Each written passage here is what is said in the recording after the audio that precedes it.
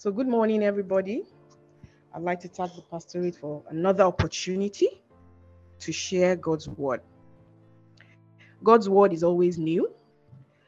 It's ever fresh. It might be like, oh, they've said this before, but it's still God's word and it is always new. Hallelujah. So today I'm going to share something that I titled The Immutability of God's word or God's promises or God's promise. The immutability of God's word or God's promise. I want to read Hebrews chapter 6 from verse 13. I'm reading the New King James Version. Hebrews chapter 6 from verse 13. The New KJV. For when God made a promise to Abraham, because he could swear by no one greater, he swore by himself, saying, surely blessing I will bless you, and multiplying I will multiply you. And so, after he had patiently endured, he obtained the promise.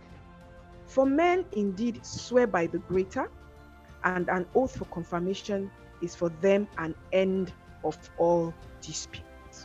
Thus, God, determining to show more abundantly to the heirs of promise the immutability of his counsel, confirmed it by an oath, that by two immutable things, in which it is impossible for God to lie, we might have strong consolation, who have fled for refuge, to lay hold of the hope set before us.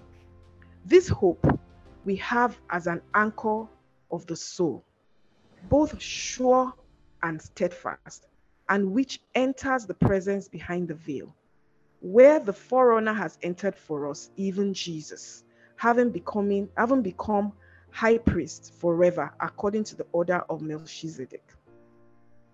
Praise God. The immutability of God's word. I know some people might begin to wonder, what does this mean? What does immutable mean? Unchanging. Immutable means unchanging over time, or unable to be changed. Immutability or unchangeability of God is an attribute that God is unchanging in his character, will, and covenant promises. There is a saying that God is a spirit whose being, wisdom, power, holiness, justice, goodness, and truth are infinite, eternal, and unchangeable.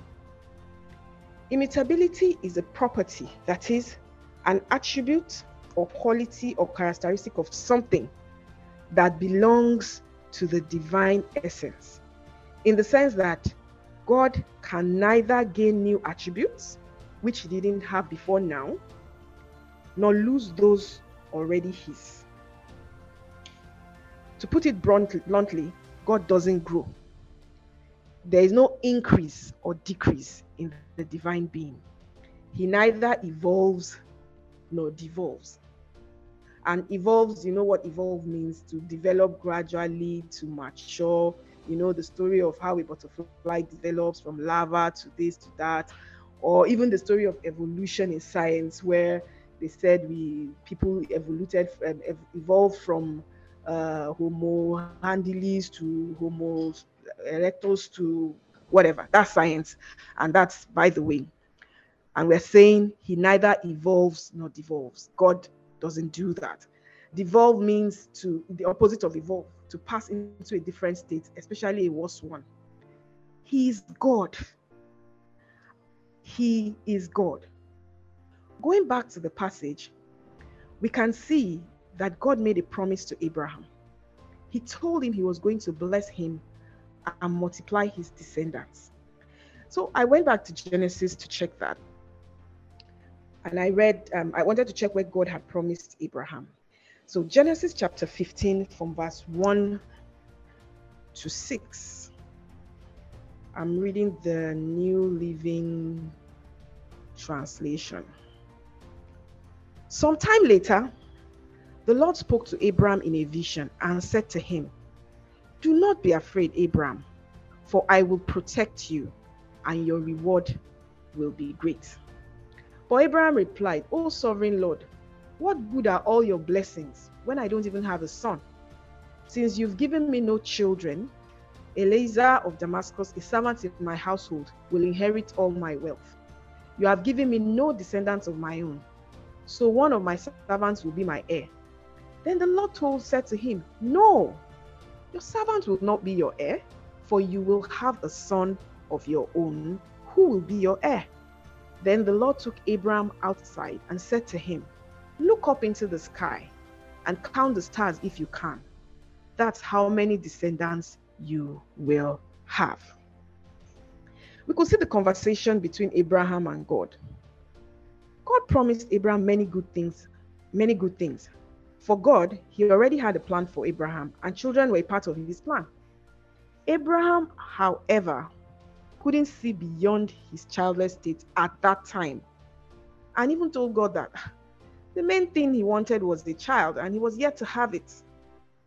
He must have been bothered about how Eliezer was going to inherit all he had. It brings to mind all the different pictures that the devil paints in people's minds when going through a delay, process, a storm, or a hard time. Most times, these times might look bleak and trying, and even look like there's no end to it, even no light at the end of the tunnel. But just know that there is light at the end of that tunnel. Back to Abraham. He told God, "You have given me no son. One of my servants will be my heir." But God stopped that flow of thought. He told him with all authority, "No, your servant will not be your heir, for you will have a son of your own who will be your heir." Then God showed him the stars, told him to count the stars if he could. I believe this was necessary to change the picture Abraham already had about his future. This means we need to ask ourselves some questions. What are we seeing? What pictures do we have about our future or our lives? What are we saying about those issues? What comes out of our mouth concerning them? What has God said about it, either to you directly, or through his word, or through his prophets confirming what he has already told you? Verse 6 says, "And Abraham believed the Lord, and the Lord counted him as righteous because of his faith." Do you really believe what God has said? I was thinking about it and wondering, how exactly did God know that Abraham actually believed him? I thought about it. How did he know that he had actually believed him? And I feel that something must have shifted. There must have been a shift. There's a way to tell if you're really in faith about something or you're just mouthing it. Something must have shifted. I mean, if God himself says and declares something, I will believe it. There is no other option, there's no other thing, there's no other action to take than to believe it. His antecedent has shown it. He is God. Look at the story of creation. When God declared a thing, it came to pass. Or let me put it this way. When God spoke things to be, they didn't have a choice but to be. Let me say that again. When God declared a thing, it came to pass. When God spoke things to be, they didn't have a choice but to be, or they don't have a choice but to be. To be means to exist. If you're looking at the past participle of it, it's like it was done. Once God spoke it, it was done. So, if the person that speaks things into existence speaks, it means that thing doesn't have a choice but to exist. If the person that speaks things into existence speaks, it means that that thing doesn't have a choice but to exist. Likewise, if he speaks that something will not exist, that thing also cannot exist. It ceases. It ceases to exist.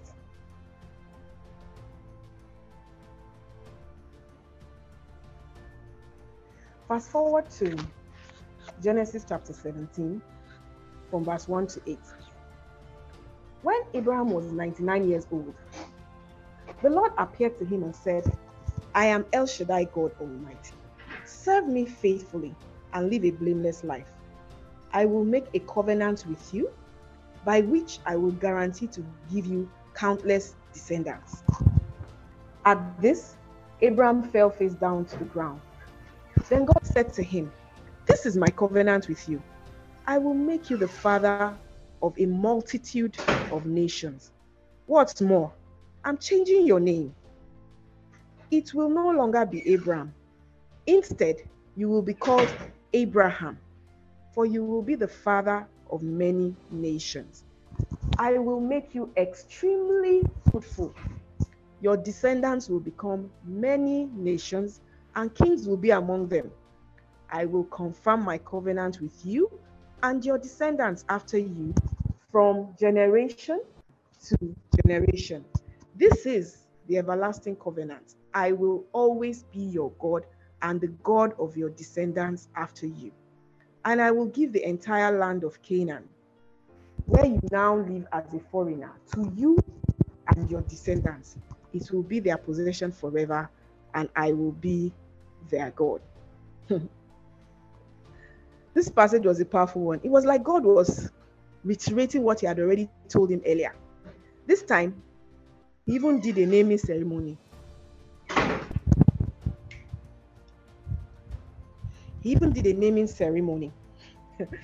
Permit me to say that, where Abraham's name was changed to Abraham, that is, father of many nations, or father of multitudes. Imagine a 99-year-old man whose name just changed. It must have been a bit challenging. Apparently, Abraham means high father in Hebrew. Then it was changed to father of nations or multitudes. There's no way that won't have impacted his life one way or the another. It was also a constant reminder of God's promise or God's word to him. It was an everlasting covenant. It is an everlasting covenant. It can't change and won't change. Because of this covenant God made with Abraham, by extension, it applied to Sarah too. And of course, we also. Genesis 17 from verse 15 to 21, the Sarah part of it.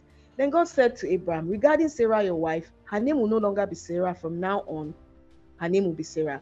And I will bless her and give her a son, and give you a son from her. Yes, I will bless her richly, and she'll become the mother of many nations. Kings of nations will be among her descendants. Then Abraham bowed down to the ground, but he laughed to himself in disbelief. How could I become a father at the age of 100, he thought. And how can Sarah have a baby when she's 90 years old? So Abraham said to God, may Ishmael live under your special blessing. But God replied, no. Sarah, your wife, will give birth to a son for you. You will name him Isaac. And I will confirm my covenant with him and his descendants as an everlasting covenant. As for Ishmael, I will bless him also, just as you have asked. I will make him extremely fruitful and multiply his descendants. He will become the father of 12 princes, and I will make him a great nation, and all that. By this time, we all know that Abraham had already given birth to Ishmael. So when God told him Sarah was going to have a child, he had a hard time aligning. He had a hard time aligning with it because, according to man's wisdom or natural laws, it seemed impossible.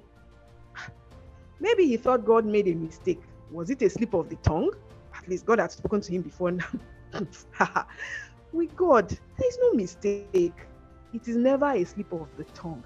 When God says it, it is. Or let me use, pardon me to say, it be. When God says it, it be.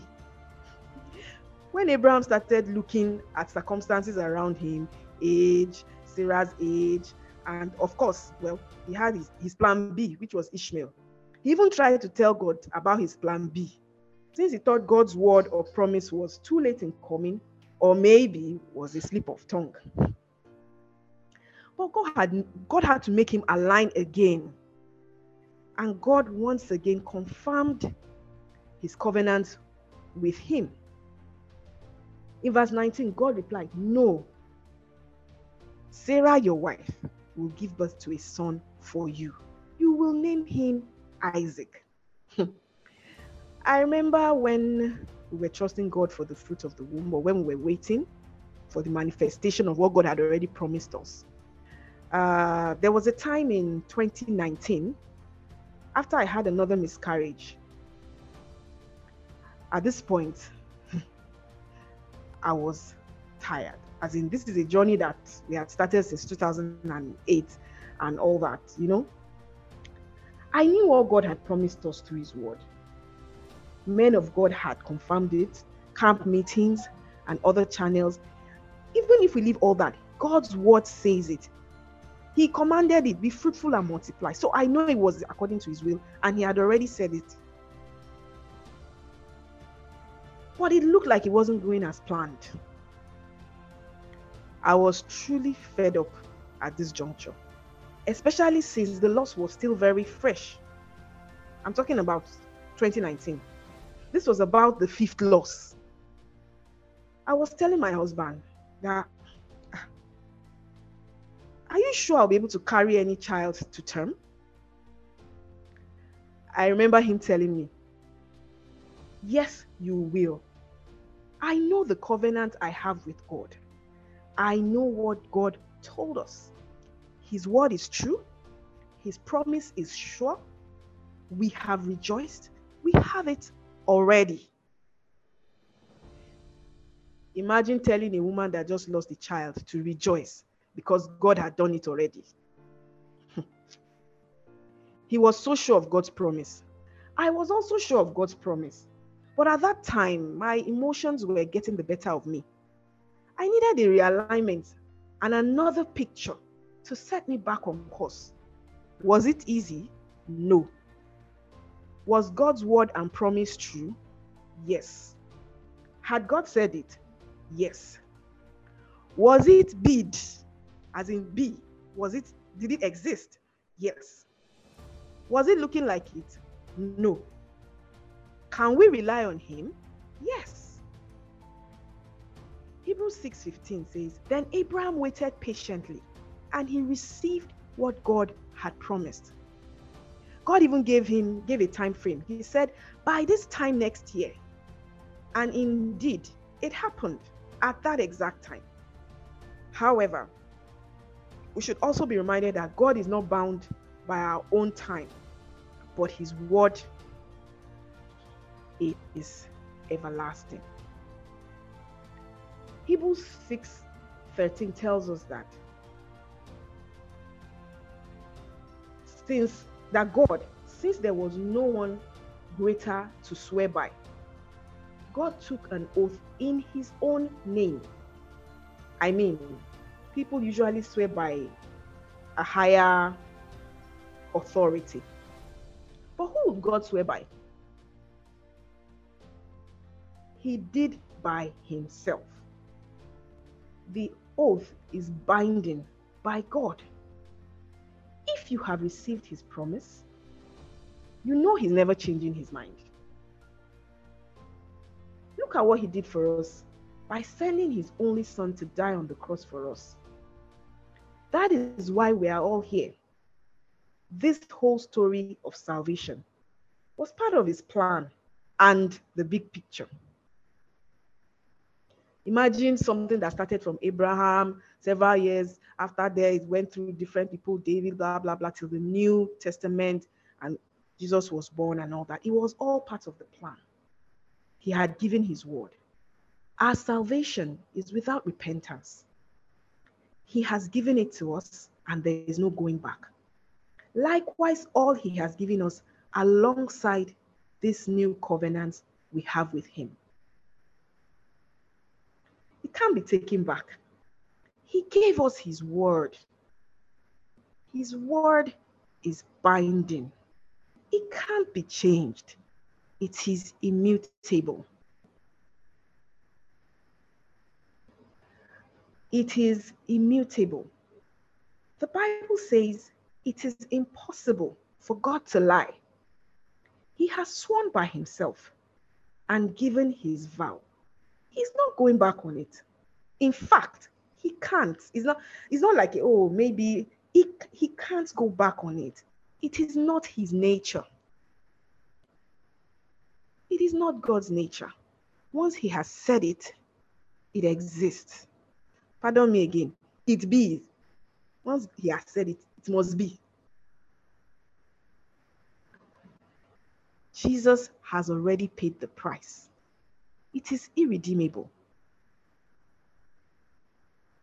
So, what is that promise? What is that word you have received from God?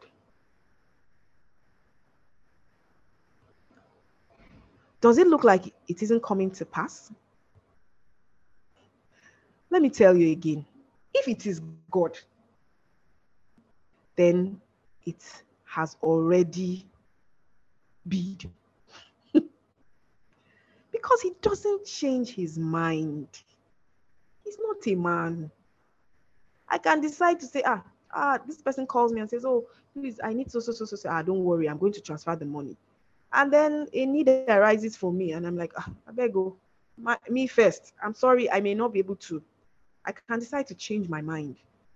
Your family can decide to change your mind. Your uncle can decide to change their mind. But God doesn't change his mind. He is immutable. His word is unchanging over time. It can't be changed by anything, any circumstance, condition, time, or person. The promise he made from inception has not lost its value and won't change and can't change. He gave both his promise and his oath, and he can't lie. We can therefore be courageous and strong. We have trusted God to keep us secure in him. We can also be sure of his good plans for us. Jeremiah 29 verse 11. He said he has a plan and a hope, taking us to that expected end. He's taking us to that expected end. He has already said it. He's taking us there. Hence, we expect to receive the good things that he has promised to give us. We can be completely sure about those good things. Those good things that we hope to receive. We are secure in him. We are safe with him. We can rely on his word.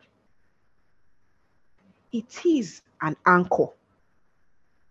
It is our anchor. It keeps us grounded. No shaking.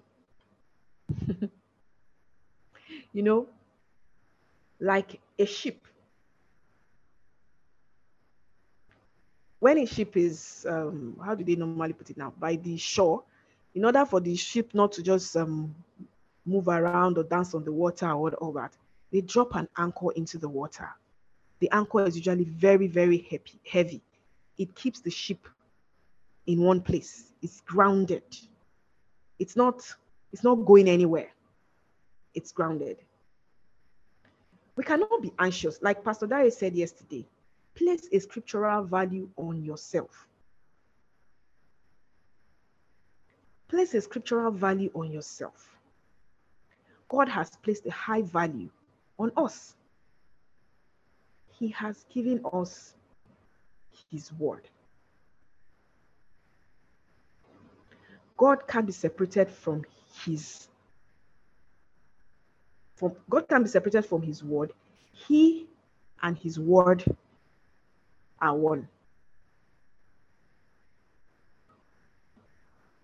Picture it. Is his word separate from him? No.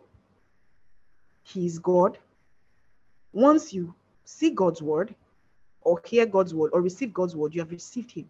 You can't separate the two. He and his word are one. He has sworn by himself and given us an oath. This is enough for us.